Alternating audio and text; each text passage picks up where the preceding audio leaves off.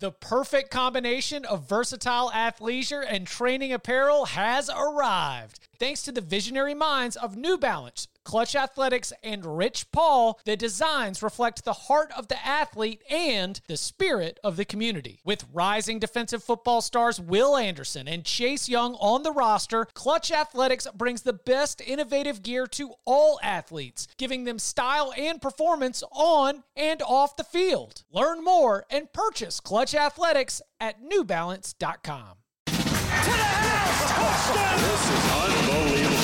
Welcome to the Cover 3 podcast with your hosts, Chip Patterson and Barton Simmons. It's your call for the best college football coverage. From National Signing Day to the National Championship and everything in between, CBS Sports presents the Cover 3 podcast. And welcome back to the Cover 3 podcast here on CBS Sports. Championship week is in the books. In a moment, in just hours, we will be collecting together to wait to see what kind of smoke comes out from the selection committee. The grouping together in Grapevine, Texas, very dramatic. 4 teams to compete for a national championship. Barton Simmons, Tom Fornelli. I'm Chip Patterson. We're here to break it all down. I don't think that there's any controversy. Can we just spoil it? I think we know the 4 teams. It's going to be LSU, it's going to be Ohio State, it's going to be Clemson, and it's going to be Oklahoma. Oklahoma's probably number 4, Clemson's probably number 3, and then the rest we'll figure out. Spoiler alert. That gets us to Sunday afternoon. Does that sound about right to y'all? Yeah. Who did you say was number 1? No, I said that was the conversation point. Oh, yeah. Well, yeah, I think the committee is very fortunate to have caught a few breaks once again, and they can't make a mistake. It's pretty hard to screw this up. Watch them throw Alabama in. All right. So as I live down here at SEC country, I'm on text thread with SEC thinking folk, and they're like everyone's still trying to make a case for Alabama. Like Alabama beat this team. Alabama. What would Alabama and this team be on a neutral site? It's like guys. Like we can't just make a playoff just based on like all the teams you think Alabama would beat if they play them. Like let's have some structure here. So we've got also a lot of coaching news to get to, and thank you to those of you who reached out to us on Twitter, mentioning some of the exciting emergency pod type coaching news that is coming out. And yes, we will get to it here, as well as when we meet with you on Sunday and at the beginning of next week as some of these hires become official, continuing to react to it. But I think that for the purposes of the playoff conversation, the pieces fell in line to make the committee's job easy when Oregon was able to beat Utah. And that final score was not indicative of how close the game was at, what was it, 23-15, the fourth quarter, about 9-10 minutes left. Utah had a chance, man. Utah was right there. And also, as we can, and I don't know how much of this, the actual game y'all want to sit on, but I will also say that the final score was not indicative of the game, and Utah's performance was not indicative of the Utah team that we saw for most of the rest of the season, and maybe even including that USC game, because there were some mistakes, there were some miscues, there were a lot of penalties, there were a lot of things that just looked like a Utah was the playoff team that was playing with a little bit of pressure. And they did a good job to battle back and hang in after a really, really poor start. And Oregon made some mistakes that allowed them to hang around in that game. But Oregon was the one piece in this that started to make the selection committee's job easy. Were there any major takeaways or surprises from Friday night's Pac-12 championship? PPFP lives. But it was only for teams that are slight underdogs. Yeah. Yeah, the PPFP has always helped when that team is actually playing another very good team. Right. That was potentially a top 10 team and could be a top 10 team in the committee's final rankings. Yeah, I mean, if we looked at that game, and I mean, just going off the reaction to it, because there was I put out a Twitter poll before the game that said, is this your first time watching Utah all season long? And there was, it was yes, no, and then I just did an option for C results. And C results got like 8% of the responses, and the rest were split right down the middle between yes and no. So there was a ton of you said this Utah team was good kind of like responses because, they were losing the game. And it's like, so people who were tuning in for the first time all season to watch Utah and seeing it lose were jumping to the conclusion that the team sucked. Like it wasn't playing a team that was in the playoff discussion itself a few weeks ago. So, I mean, Oregon's a very good team. Oregon's a very talented team, and that talent won out. Utah kind of picked a really bad time to play its worst game of the year, and it cost them a playoff berth in all likelihood, because had Utah won that game with how sloppy Oklahoma kind of looked, beating Baylor today, I think Utah's the team that's at number 4 in the morning, but it blew its shot. Yeah, I'll tip my cap to Oregon in that game because Oregon is, I'm so impressed with how that program has been built, how that team's been built.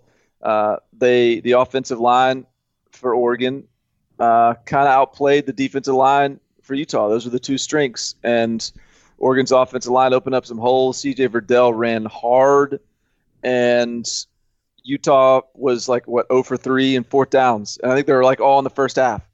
And that's the type of thing that can totally throw off a whole game. And you're right, Chip. It was 23-15. It felt like Utah was going to make a comeback and just sort of win it. But credit Oregon for winning that game. And I think Utah had a really good team this year. But if you are playoff worthy, you show up in the big games. Which brings me to that next point. My biggest beef coming out of that game was the talking points that everyone was tossing around. If only Oregon hadn't scheduled Auburn, Oregon would be in the playoffs right now. Boo. Get out of here with that.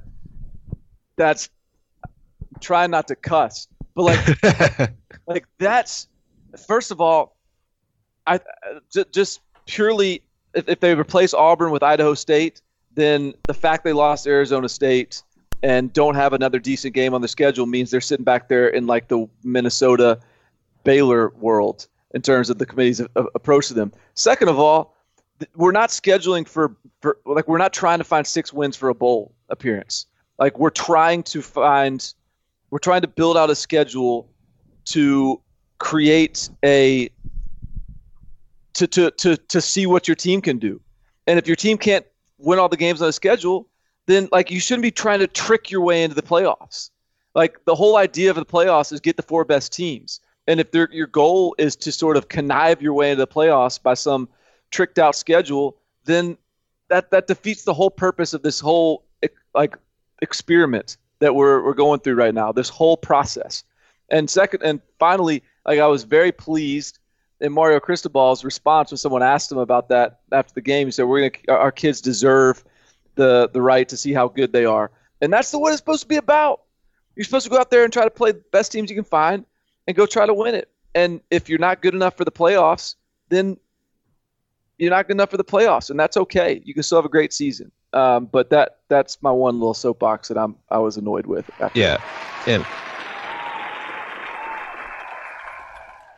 not to get lost in the weeds on it too, but to further drive home that point, okay, so if Oregon hadn't scheduled Auburn, okay, well let's flip that around. If Oklahoma had scheduled Auburn instead of Houston, South Dakota, and UCLA and beat Auburn, or if Baylor had scheduled Auburn instead of Stephen F. Austin, UTSA, and Rice and beat Auburn, or if Utah had scheduled Auburn instead of BYU and Northern Illinois and Idaho State and beat Auburn, they wouldn't have been in the position where they needed Georgia to lose for any of it to matter for the results of their games to matter. Utah wouldn't have needed Georgia to lose if it had beaten Oregon. The winner of Oklahoma Baylor wouldn't have needed Georgia to lose. Had they scheduled Auburn and beaten Auburn, they'd already have been in the number 4 spot. All they would have had to do is win and hold on. So there's two sides to the coin. And it's like you hear the argument like, well, if they hadn't scheduled, the team loses twice and it loses to a good team like Auburn, it's like, well, you shouldn't have scheduled Auburn. But then there's also the teams that we've seen in recent years who win their conference and go 12-1, but they didn't play anybody in non-conference and they get left out of the playoff. And we say, well, they should have scheduled somebody in non-conference, because let's not forget this same Baylor program that we're talking about now a few years ago in the first year of the playoff, and TCU, they finished with 1 loss. They were co-conference champions. They were both left out. And what was the biggest argument against both of them? They didn't play anybody in non-conference. I have trouble going all the way to go real hard on the scheduling thing, especially when so many non-conference series are scheduled way in advance. And I do know that, you can buy your way out of games, and a lot of the kickoff classics aren't necessarily the 5, 6, 7, 10 years out that we get for some of these home and homes that we've been seeing announced recently. But it wasn't the schedule thing that I was really sitting on in the wake of that game.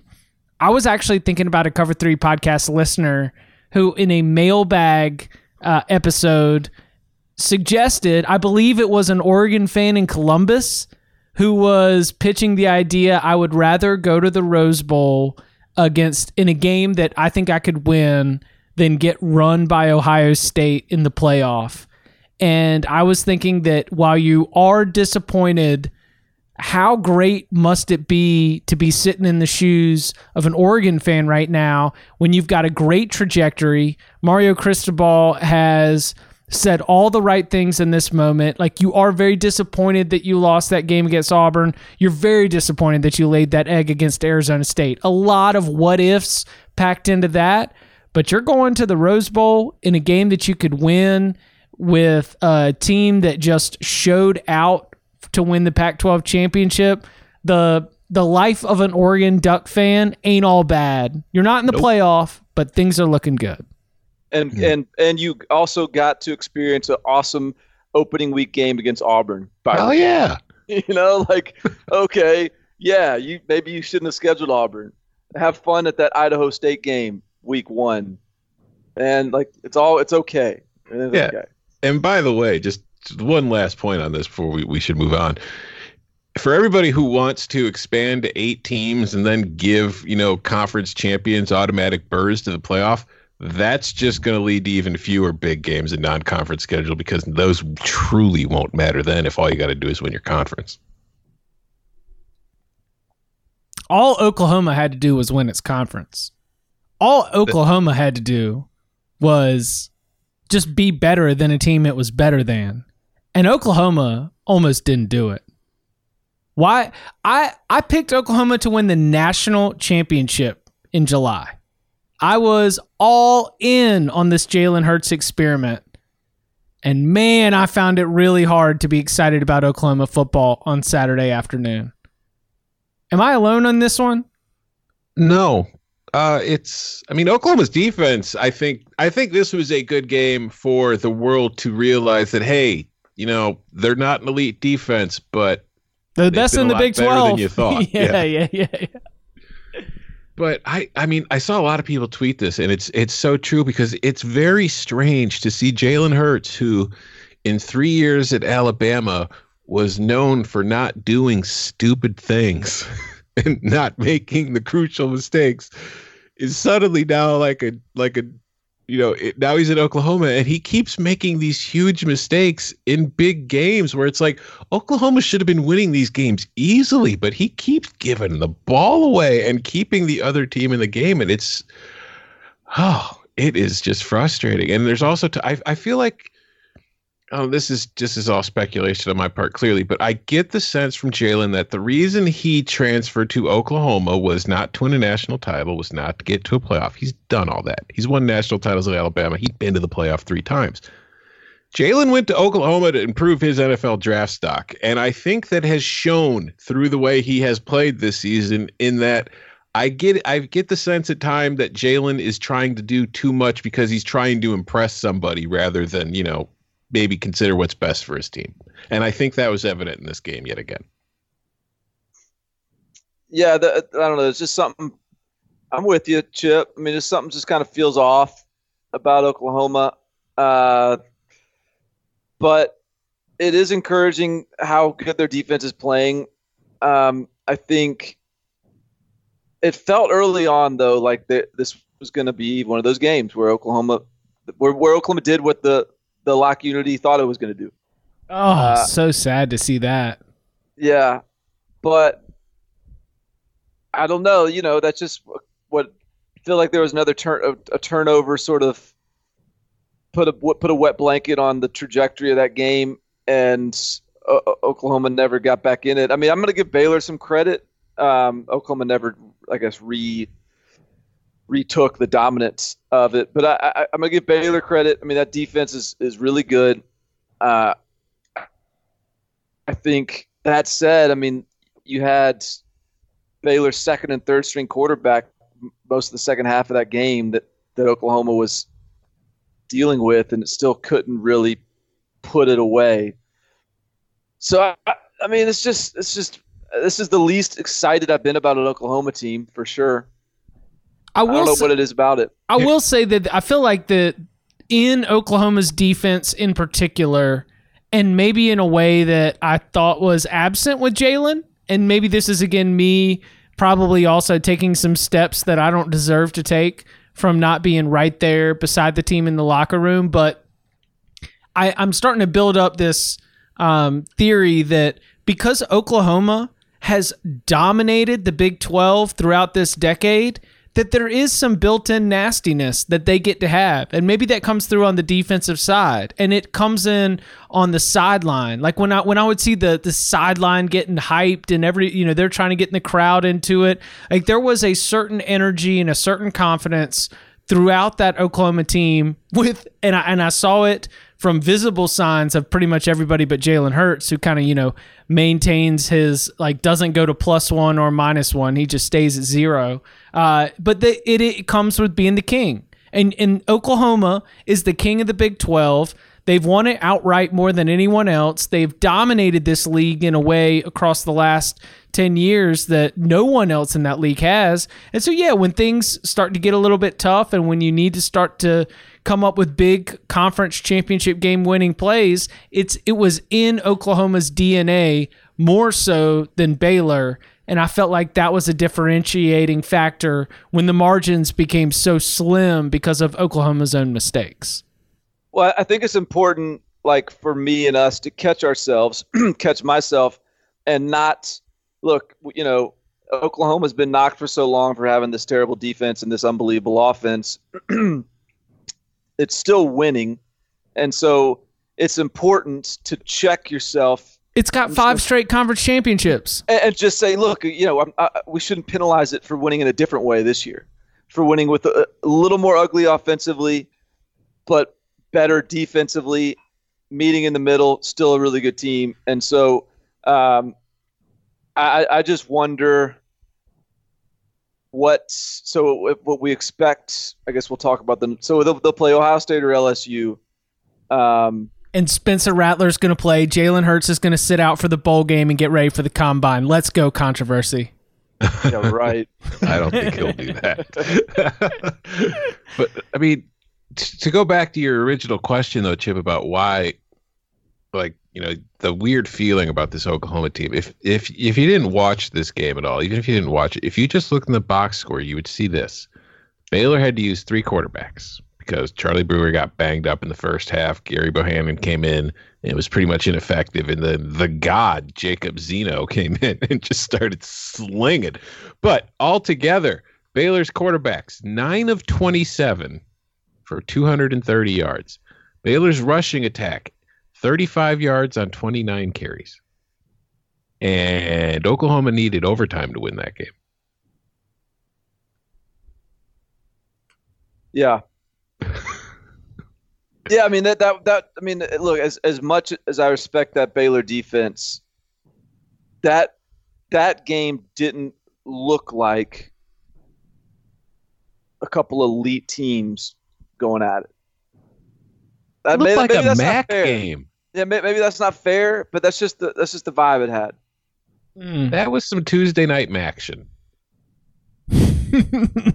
That's what that game was. And if it was a much more talented Tuesday night MAC game, that's really what it boils down to. That's the level of Execution. There you go. There you go. Execution. All right. Well, where do you want to go next? Do you want to go to the MAC, where Miami, Ohio came out here and won a gosh darn MAC championship?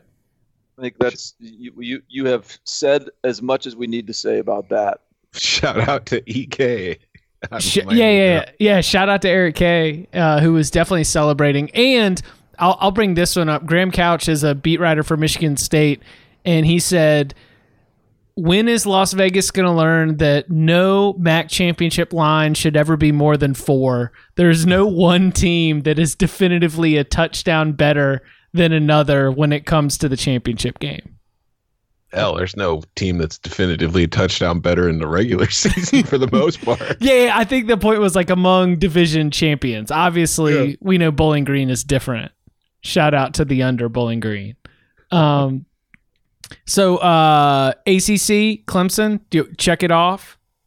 Anybody have any strong thoughts about the Tigers? So here's the only thing I'll say about Clemson. It's nitpicking. I still think Clemson is, Dabo, if you're listening, I still think Clemson is national title worthy and is playing as well as anyone in the country right now. But I do think when you just watch Clemson, it has more just like human beings on defense than last year's team, which had just mutants. Like there are normal people on the Clemson defense this year. And so I think if Clemson plays an offense like of the status and ability of LSU or Ohio State, I do think they'll be able to score some points. Now, that said, I feel like Clemson's offense right now in its current state is death machine. I mean, everyone's talking about LSU's offense, and rightly so, but I'm not sure Clemson doesn't have a better offense, to be honest with you. I mean, they're unbelievable right now. And I mean, like I tweet. I mean, their reserves were stunting on Virginia's starting defense. Like they put in the backups everywhere late in that game, and like they just drove right down the field and scored on them. And there was nothing. I mean, that's how good that they're just executing everything right now. And Trevor Lawrence, 16 to 22, 302 yards, 4 touchdowns. He also rushed for 24 yards. Travis Etienne, 114 yards rushing, a touchdown. T. Higgins, 9 catches, 182 yards, 3 touchdowns. Justin Ross, 3 catches for 94 yards. He's averaging 31 yards a catch. It's just, I mean, there is a reason that like Ohio State and LSU fans will be debating hotly over who should be number 1, and it's because neither wants to play Clemson for very good reason. It definitely has more human beings, and up front, Clemson does not have the same, definitely not the same dominance, but it's different. And Isaiah Simmons made a play in this game where he is not one of the human beings. No, he's one of the mutants. Like not of the same blood and makeup as we are. There was a play action pass, and you looked at the deep pass and you realized that the wide receiver was double covered. One of them was Tanner Muse, the safety on the backside. The other one was Isaiah Simmons, which had chased it down from the line of scrimmage like 30 yards back, and Isaiah Simmons got the deflection. Yeah, and he broke it up. It was like Brian Urlacher-ish kind of stuff that you haven't seen in a while. Yeah. Nuts. So like when you're asking me to start talking about the Clemson defense that's going to enter the playoffs, I'm gonna obviously start at Isaiah Simmons, but then I'm also gonna talk about Tanner Muse, Kayvon Wallace, who are not mutants at all, but I do think that they've been in Brent Venables' defense, getting coached up in a way that they've been executing at a high level. You throw that in there with Tyler Davis, that's had a really good freshman season. I think Clemson's in a really good spot. I'm gonna stick by my guns. I saw everything I needed to see. Check marks across the board. They don't have mutants. You're right about that, but little old Clemson, as Dabo likes to call them, are still my national title pick. Go ahead. No, go ahead. I was going to say, did you see Dabo he had a scheduling conflict and couldn't talk to the media tonight? A scheduling conflict? No, I did not see that. That's what the media were told after the ACC championship game. There was a scheduling conflict and Dabo wouldn't be able to talk tonight. Wow. Yeah, I heading into the weekend, I think Clemson was my pick to win a national title. And I'm sort of but here, like, following the weekend, I don't know. I'm kind of there is a team of destiny feel to LSU right now that is sort of gripping me. I mean, I think they really think that the Cajun God above has just anointed them national title champions. Like, I think that they don't think they can lose. I think there's a confidence and like a mojo with that group, unlike even the other two top, national title contenders. And while I expected what we saw against Georgia more than I would have expected a Georgia upset, it still was pretty eye-opening to see the way LSU dominated that game. And so, I don't know, man. I'm wrestling with it a little bit right now. Like, the way LSU is playing right now, and just sort of the energy around that program, that's sure. I'm tempted to pick LSU to win it. See, for me, a lot of it depends on how healthy Justin Fields' knee will be by the time the playoff starts. Because I think that, as we saw again tonight, because he was like Ryan Day even said in the post-game interview on Fox how there was a lot of plays they weren't able to call tonight because they don't want to run with Justin Fields. And I think that really does kind of take away a very important dimension of the Ohio State offense, that if that's not available to them, I think that leaves them very vulnerable against Clemson and LSU. But at the same time, like, you look at LSU's defensive performance today against Georgia. Well, Clemson and Ohio State have a quarterback and a set of receivers who can test that LSU defense far more than Georgia could. And we saw, against Alabama, that defense can be gotten to if you have the quarterback and the receivers. So I get what you're saying about the team of destiny, because I totally think that there's that same kind of feel about them, just based on, look at what they've done, for the love of God. They've got 4 wins over teams currently in the top 12. But it's just, I don't know. I do still worry about that defense up against the Clemson offense or up against the Ohio State offense if Justin Fields is healthy.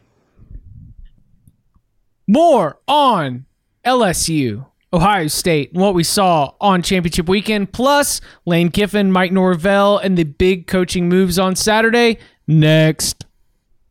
Did you know that while over 60% of Americans dream of starting their own business, less than 20% of them take the first step? The reason? Building a business is tough. Taylor Brands is simplifying the business journey. From launching and managing to growing your business, Taylor Brands isn't just another tool. It's your online business partner from launch to success. With Taylor Brands, building your dream business becomes an effortless experience. Their comprehensive platform guides you through every step, ensuring you have everything you need in one place. From LLC formation to bookkeeping, invoicing to acquiring licenses and permits, and even setting up your bank account, Taylor Brands handles it all seamlessly. And our listeners will receive 35% off Taylor Brands LLC formation plans using our link, taylorbrands.com/CBS Sports. That's TAILORBRANDS.com/CBS Sports. So start your business journey today with Taylor Brands. Robert Half research indicates 9 out of 10 hiring managers are having difficulty hiring. If you have open roles, chances are you're feeling this too. That's why you need Robert Half. Our specialized recruiting professionals engage with our proprietary AI to connect businesses of all sizes with highly skilled talent in finance and accounting, technology, marketing and creative, legal, and administrative and customer support. At Robert Half, we know talent. Visit roberthalf.com today. As a quick point, I will say, I think Dabo Swinney did his ACC required media time. Okay. I'm looking at the ASAP Sports transcript of Dabo Swinney at the podium. Looks like he did a full session. Oh, so maybe what I saw was like there was like a ESPN was requesting something. Yeah, it must have been like an extra breakout, but whatever the regular like Bank of America Stadium, 10-minute cool off, then you go to the podium type stuff. It looks like he did that.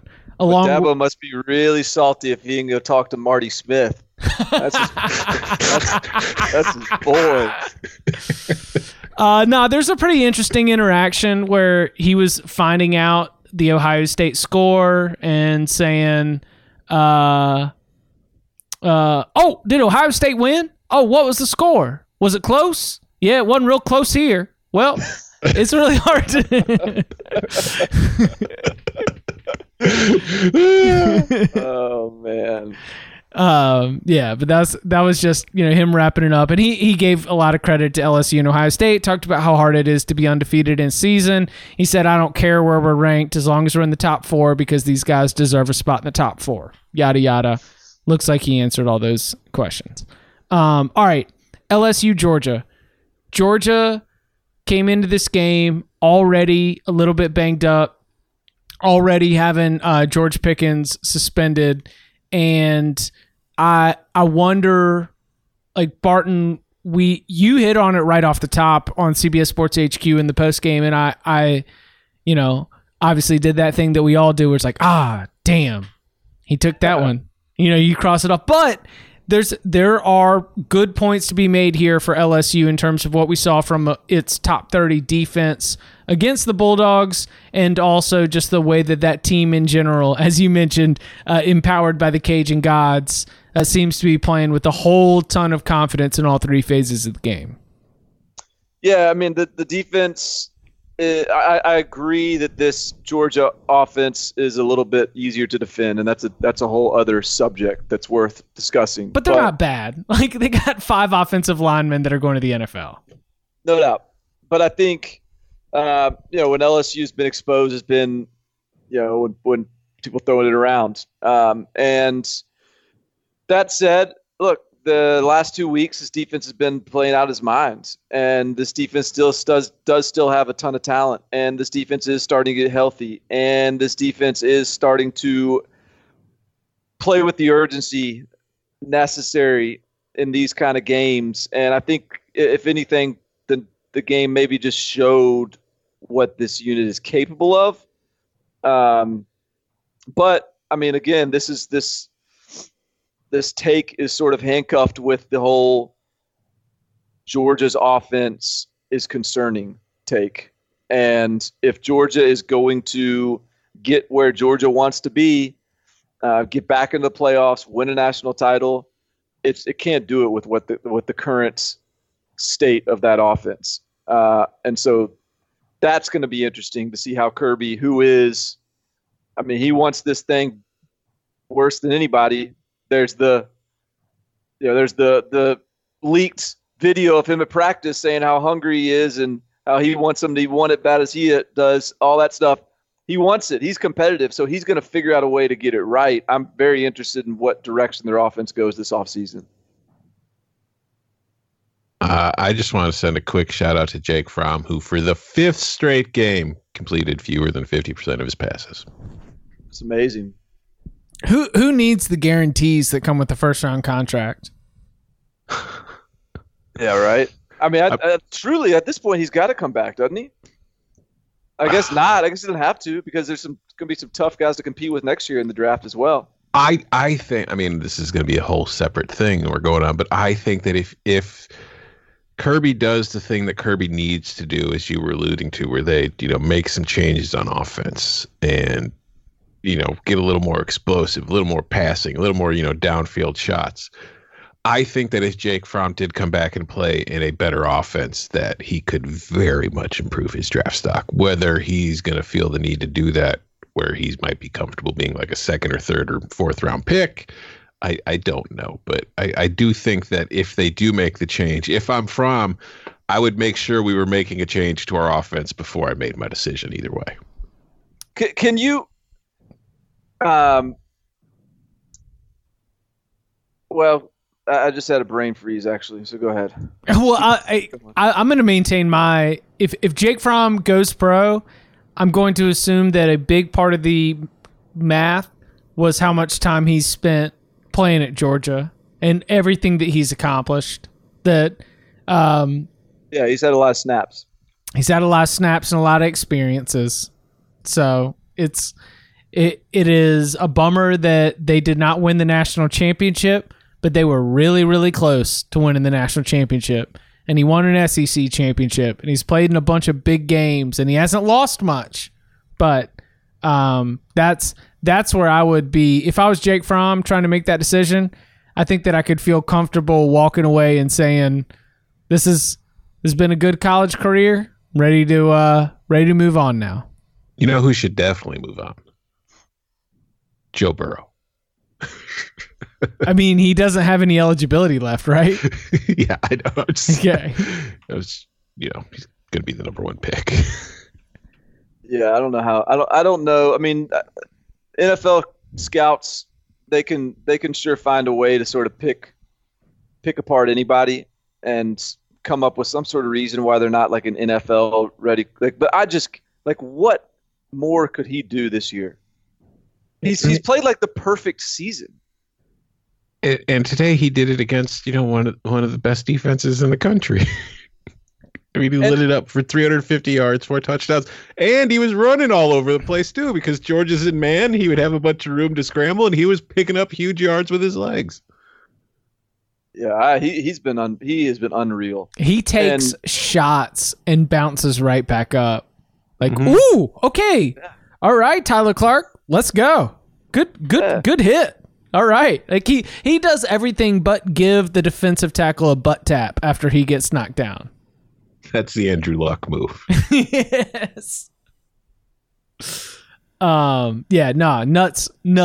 I think that as we are looking at LSU, if LSU does end up being the number one team over Ohio State, I will not be mad. No. I won't be mad either. I think that both LSU and Ohio State have very good cases for being number one, and somebody's going to be mad. But so who did you got? Who would be your number one? I'm leaving Ohio State at number one simply because while LSU's got 4 top 12 wins, Ohio State's got 5 ranked wins, and Ohio State was more dominant throughout the season. And I think that it's a little too easy to overlook that Ohio State's last 3 wins have all come against, top 10 teams. And I just look at it where just an amazing factoid about Ohio State this season was when Wisconsin took that 7-0 lead early in the first quarter, that was the largest deficit Ohio State had faced all season until it was 14-0. But it was just... Wait, so the prior deficit was 5-0 Miami, Ohio? Yeah. Yeah, nice. And 7-0, the largest deficit they had faced all season until that point, until Wisconsin took a 14-0 lead. And I just feel like if that doesn't speak to how dominant that team has been this year, then, but again, if LSU gets the number one spot, if it's hard to argue against that resume. So it's going to come down to whether the committee cares more about the wins or the eye test, because LSU had close calls. Tonight was the first time we saw Ohio State even have to break a sweat. And even then it responded by completely shutting Wisconsin down in the second half. Yeah. I mean, I would have no problem with either one being number one. But I lean LSU just because a big part of this is, who's the best team in the country? Who's playing the best at this point in the year? And Ohio State's playing great. Clemson's playing great. But the teams that LSU is beating and the way LSU's beating them, it feels like LSU is accelerating through the finish. But again, I got no problem with Ohio State at 1 either. In the group of 5, and I'll take this to our coaching information. So rampant reporting about Memphis and Mike Norvell, and the fact that not only had Mike Norvell emerged as a top candidate for Florida State, but by the time kickoff came in the American Athletic Conference Championship game from the Liberty Bowl in Memphis, it was that Mike Norvell was the top candidate. And then making things, I don't know, not worse, but certainly a little bit more ominous, the Florida State Athletic Department announces that it will be naming its next head coach at noon on Sunday before the game was even over. In fact, the announcement came out and Cincinnati probably took the lead within the next 30 minutes because there were 6 lead changes in Memphis-Cincinnati. But Memphis did hold on for the win. Norvell, in the initial post-game interactions that I saw, did his best to try and turn the focus on the program, on the city, on the community, on the team, on the coaches, everything but what his future was going to be. And shortly after the conclusion of the festivities from the Liberty Bowl, we do get the confirmation that he will be the next Florida State head coach. So it was going on at the same time. I had some work responsibilities for it. Were there any eyes on Memphis, Cincinnati? Yeah. No, I was watching it I had it on a second screen pretty much the entire time. I don't know. Here's some more news, though, about the Memphis coaching situation with Norvell. You know that Memphis almost already has his replacement ready. Who is I don't know if you guys saw that. Is it Barry Odom? Yeah. Sick. There are reports that Memphis is close to, naming Barry Odom its new head coach as soon as Norvell is officially at Florida State. They're going to have the replacement. Hey, how about this? That's great for Barry Odom. I know that given Barry Odom's connection to the Missouri program, it's probably not fun to have a parting of ways there, but Mike Norvell is leaving that program in a better place than he found it, and Justin Fuente left it in a better place than he found it, and that was the last time Barry Odom was there. So, he's walking in to a house that's gotten a couple of renovations since he was last there. Some new kitchen, new bathroom. Hey, and kitchens and bathrooms, that's how you raise the home value. That's right. No, the Memphis Cincinnati game was just kind of fun. I don't think I can say it was good, at least based on what I saw, but it was fun. I mean, if you look at the numbers, Desmond Ridder finished 16 of 36 for 233 yards. Brady White was 18 of 40 for 253 yards. It was not a crisp, well-played game, but it was an entertaining game. Yeah, I didn't get a chance to watch much of it myself. Flipped over, saw some of it here and there, but not as much as I would have liked. Just seemed like Memphis sort of survived it, and hey, that's a good feeling for Mike Norvell to be able to go out on top like that. And I think that's an encouraging way to end it. That's doing the team right. You finish with a conference championship. You stayed through the championship game. You've left the program healthy. If you're a Memphis fan, you got to be pretty satisfied with Norvell's departure, because he's also not leaving for some sort of you can't argue that Florida State is an opportunity he has to jump on, and he wouldn't ever really compromise about which job he was going to go after. And so if you're a Memphis fan, you kind of got to feel good about the way this ended for you. Also, he wouldn't, when he was asked about the Florida State job, he kept avoiding those questions, but he was asked whether he would coach in the Cotton Bowl, and he said yes. So, he did. Wow. So, I don't know. We'll see if that changes. But when he asked about that, I can't remember exactly what he said, but he was like, yeah, of course. So we'll see how that goes, but at least he plans to for now.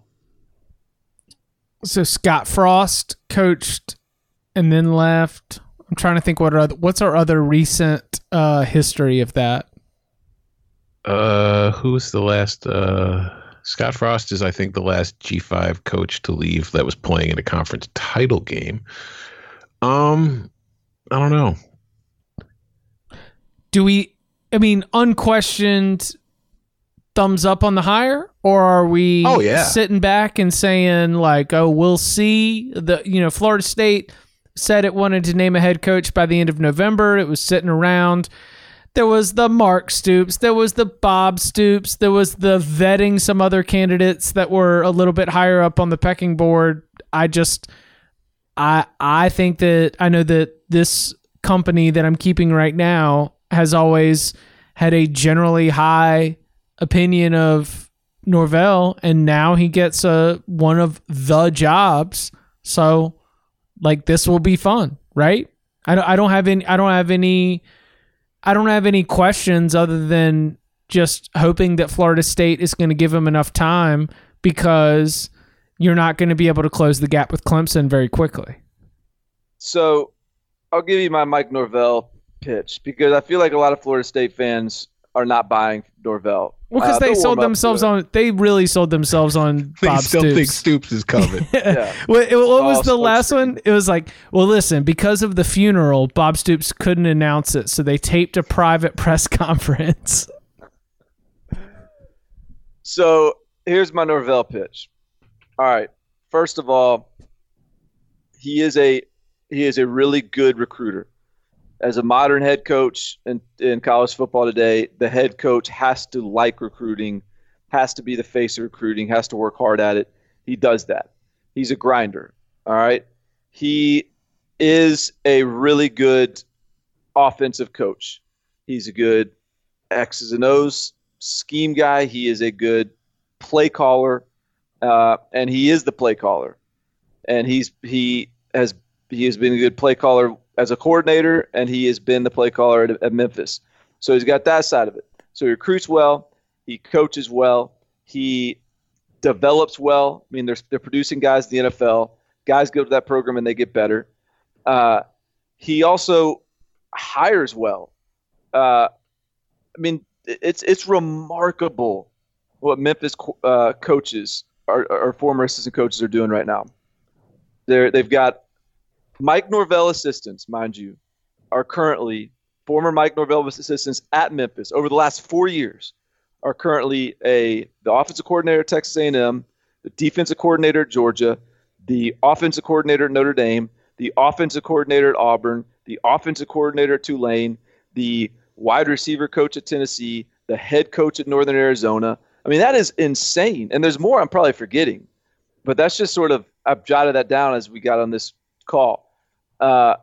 So he can hire it really well. The one coach he's kept around is Ryan Silverfield, his offensive line coach, who is one of the best offensive line coaches in the country. He'll go with him unless he would be a guy to have a shot at that head job if they're not hiring Barry Odom. So I understand, like, I guess Florida State fans just, hey, another guy in the AAC, I guess. But I think this is a fully well-rounded coach with everything you want. I think he's going to be really good at Florida State.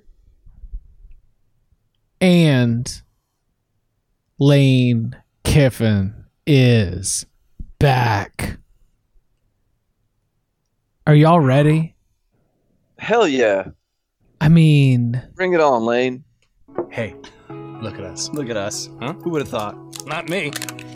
I mean, Lane Kiffin back in the SEC. And, all right, so Lane Kiffin on a local radio interview in South Florida the day before the game, they ask him a question. They say, can you tell us that you're going to be the head coach at Florida Atlantic next season? He goes dead silent. Yes. Does not respond. So the show just awkwardly goes to a commercial break. So the entire as if the Mike Norvell Florida State thing, we set that up a little bit. If you were unplugged from college football, the Lane Kiffin was just totally out of the bag as of like 9 a.m. Saturday morning. And did you know that the radio interview, the feed went out at like a very inopportune time, and they but the point no, because like Lane, I think there's like audio of Lane actually answering that he said, "I'll be back at FAU if they'll have me," or something. But the point remains that like that sort of stuff just finds its way to Lane. Like it doesn't matter if he was like intentionally going silent. It's just Lane Kiffin is a magnet for moments like that.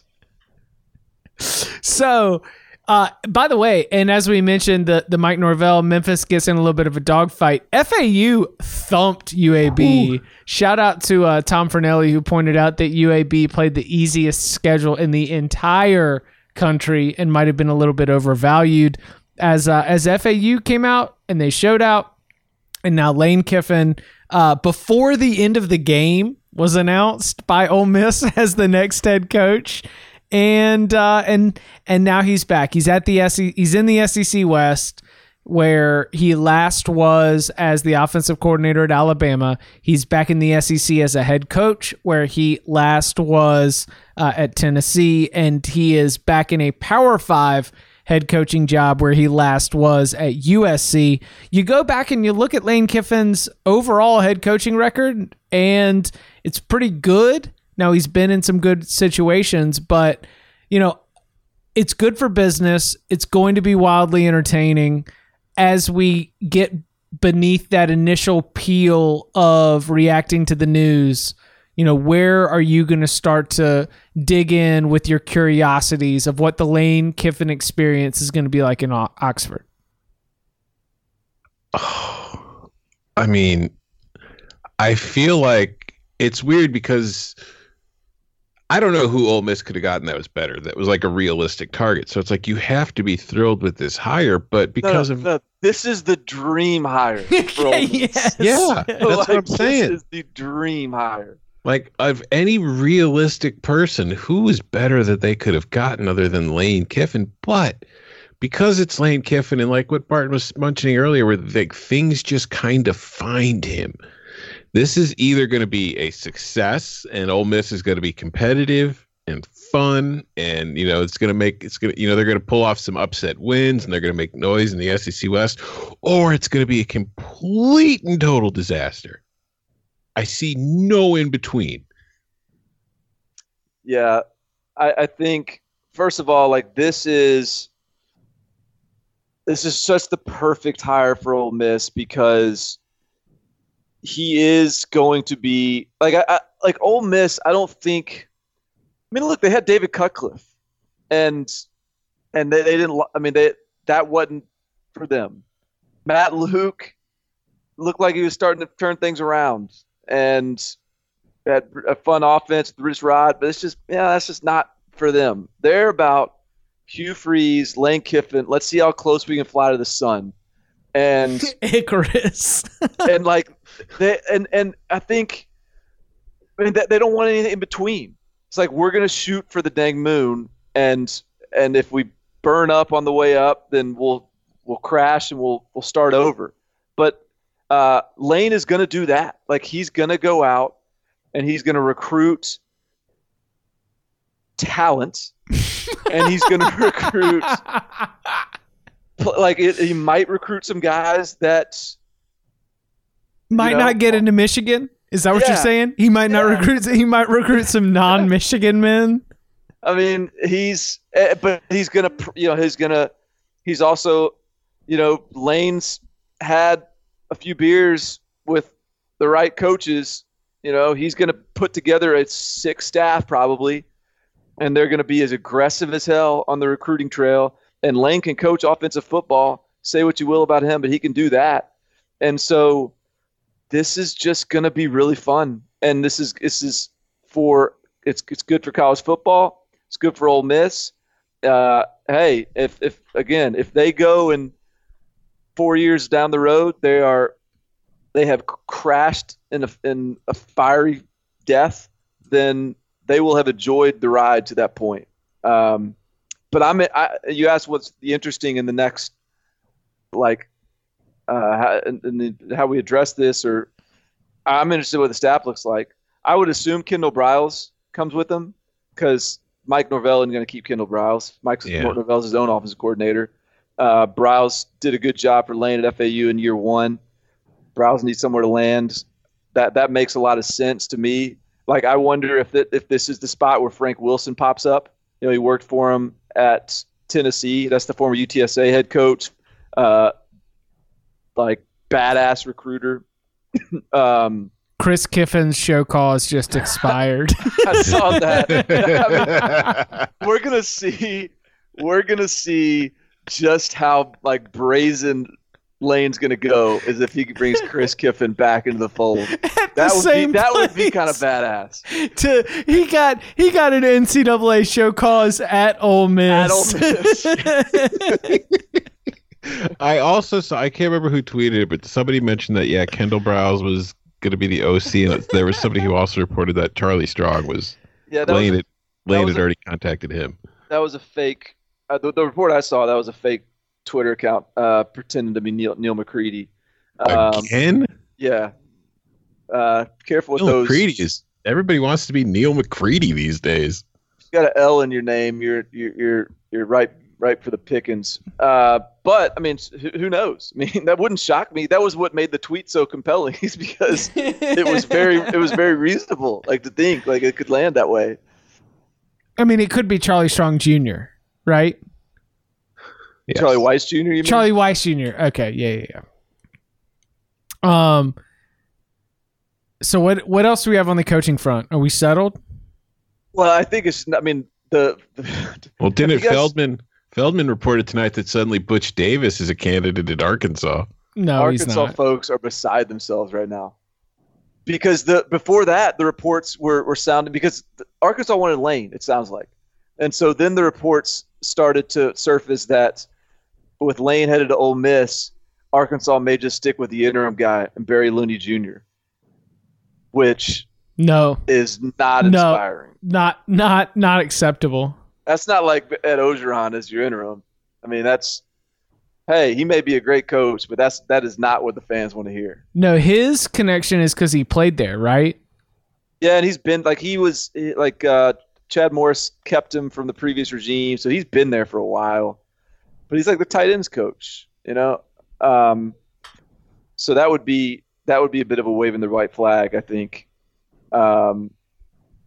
And then Missouri's still over here, like, looking at Skip Holtz and Willie Fritz and some other guys that are not going to bring the same splash as Lane Kiffin.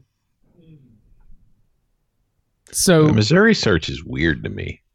Like, I love Willie Fritz, but I also feel like they're not exactly shooting for, like they're starting on tier 3. I feel like, with their candidates, and it's like, you're going to fire Barry Odom for Skip Holtz? Why did you fire Barry Odom in the first place? Exactly.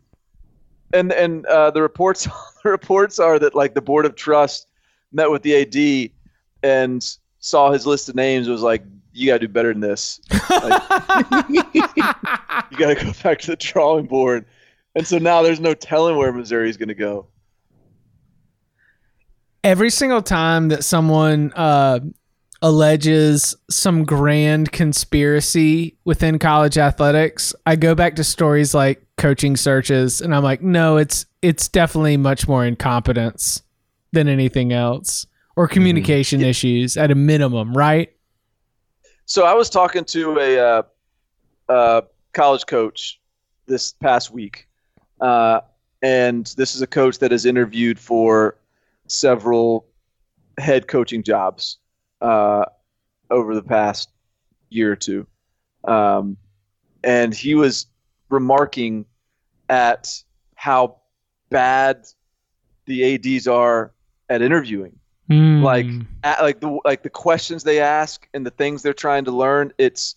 I really think, and I mean, you can tell it just by some of the hires, some of the decisions they make.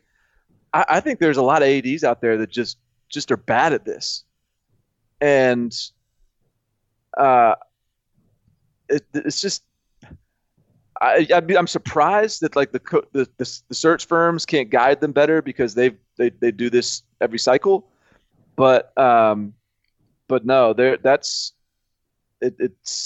it sounds like there's some ADs out there that are just kind of clueless, and it shows. Well, maybe the search firms name names. No.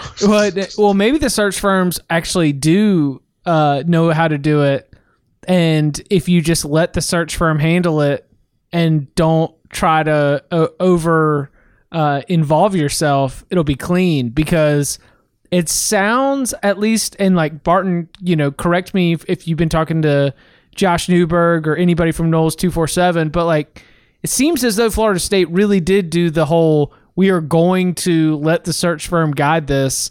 And Mike Norvell is kind of the perfect search firm candidate, because when I think about the search firm top 10 or the search firm list, it is very much your best available. And I think about how the search firm's got your different buckets. Like, these are the sitting Power 5 head coaches that we believe are, the top available. These are the top offensive coordinators. These are the top defensive coordinators. I imagine it in a very structured way like that. And Mike Norvell is one of those top best available names that we've been talking about for a couple hiring cycles. So if Florida State just let a search firm guide this, then yeah, when your Bob Stoops doesn't work out, maybe I don't know anything about whether like James Franklin was contacted. Maybe James Franklin let it be known through back channels he wasn't interested. But Mike Norvell is your search firm result. Mike Norvell is your search result. When you're like, who is the best Group of 5 head coach who looks like he's ready to take over a Power 5 job? It's Mike Norvell. Maybe that's what more schools need to do in order to make sensible hires. Yeah. I think, but search firms have got it wrong too. I guess you never know which of these, how much input or how much the ADs are leaning on the search firms. I think each one's different, but I'm sure there's some bad results from the search firms as well. I think you just hire us. That's right. Let us do it. The Cover 3 search firm. That's what I'm getting at. Yeah. We could do it. We might be wrong, but we got good intentions. We'll give you the right candidate. We can't guarantee it'll work. And we're gonna need to sit in on the interviews though. Yeah. Oh yeah. Because I have thought that a coach would be a good head coach and a good hire, only to hear a press conference and say that guy is not who I thought he was. That interview could not have gone well. Who? Don't name names about the coach you're talking to who's discussing how athletic directors don't ask good interview questions. I want to hear Barton Simmons. That man opened his mouth at the podium and you said, "Oh, nope, never mind." I don't know. Do I want to be that mean? No. Yeah. Look. Yeah. All right. Well, whatever. Okay. Sure. I'll give you an example. No, I can't do it. Maybe I'll get up the courage another time. I can't get out here throwing coaches under the bus like that. It's not. That's not what we're here for. Yeah. No doubt. Anything else before we get out of here? We'll be back tomorrow afternoon. I don't know exactly when, though. The playoff gets announced at 12:15. We get our New Year's Six at 3:00. I know Dennis Dodd's going to be in Fort Lauderdale at the podcast studio. We're going to try to get him involved as well at some point. Anything else that's lingering before we get out of here Saturday night? Shout out to App State. Sup? Oh, that's the other name that is. I don't know if it's fan generated or real reports, but that's Eli Drinkwitz is buzzing on the Arkansas message boards a little bit right now. Maybe it's because it's just put up 42 on Billy Napier's squad. No, he's got Arkansas ties. Oh, does he? Maybe that's why. I didn't even realize that. Personally, I would like to see Drinkwitz for more than 1 year with what Satterfield built before I entrusted my power. No. See, you're thinking about it from the Arkansas standpoint, Tom. You got to think about it from the Drinkwitz standpoint. he got Satterfield's team, and now he's got a chance to get Arkansas. I understand, but I'm saying if I'm Arkansas, it's not that I have any doubts about Drinkwitz, although I will admit, kind of like what Bart was talking about, the first time I heard him speak, I was like, well, this guy's a little too nerdy for me. I don't know how this is going to work, but it's worked out pretty well so far. But I just think that I would like to see him maintained before I anoint him as being great. I don't have him pulled up right now, but I'm just going to throw this out there. And I think I'm right. Barton, I think he was Gus's OC at Springdale. Does that sound right? He has worked with Gus before, I think. I think that's I think he's old school Arkansas high school coaching tree. Yeah. Arkansas, 2006 to 2009. Then he jumped in the game as a quality control. Yeah, there you go. Yeah, that's all right. That's the connection. That's the connection, and that's a right place, right time. You get a championship team at App State, and you probably know that it's going to be real tough to get this kind of opportunity again. Larry Fedora was offered the Tennessee job after 1 year at North Carolina. What could have been? Probably would have been fired at Tennessee too. But I understand if you're Drink why you're trying to take care of that. So, also shout out to Boise for winning the Mountain West again. 2 times in 3 years. Mm-hmm. What about Harsin for Arkansas? He's got experience in Arkansas, doesn't he? He was at Arkansas State for a year, wasn't he? Yeah. Yep. He'd be a good one. He's probably the best name out there, but I feel like he claimed that he's not talked to any Power 5 programs while he's on this championship run. So maybe now that they've won the ship, he'll engage. Was that when Adam Rittenberg and Bruce Feldman both tweeted a long list of every coach who hadn't talked to anyone while they were preparing for their conference championship game? I didn't see that. No. It's like there was a mass text sent out. Have not engaged. I'm only focusing on my conference championship games. Okay, cool. Nice. Feel free to engage me if you see this tweet. I look at Brian Harsin. I mean, isn't Brian Harsin from Boise, or didn't he go to high school in Boise? Yeah, well, I think high school, college. He went to Boise State. Went to Boise State. Played at Boise State. Yeah. I mean, if it's gonna take, I think it's gonna take more than Arkansas. I agree to get Brian Harsin out of there, but we will see. All right, you can follow him on Twitter at Barton Simmons. You can follow him at Tom Fernelli. You can follow me at Chip_Patterson. We will be back with you shortly. Gentlemen, thank you very much. Thank you. Sir.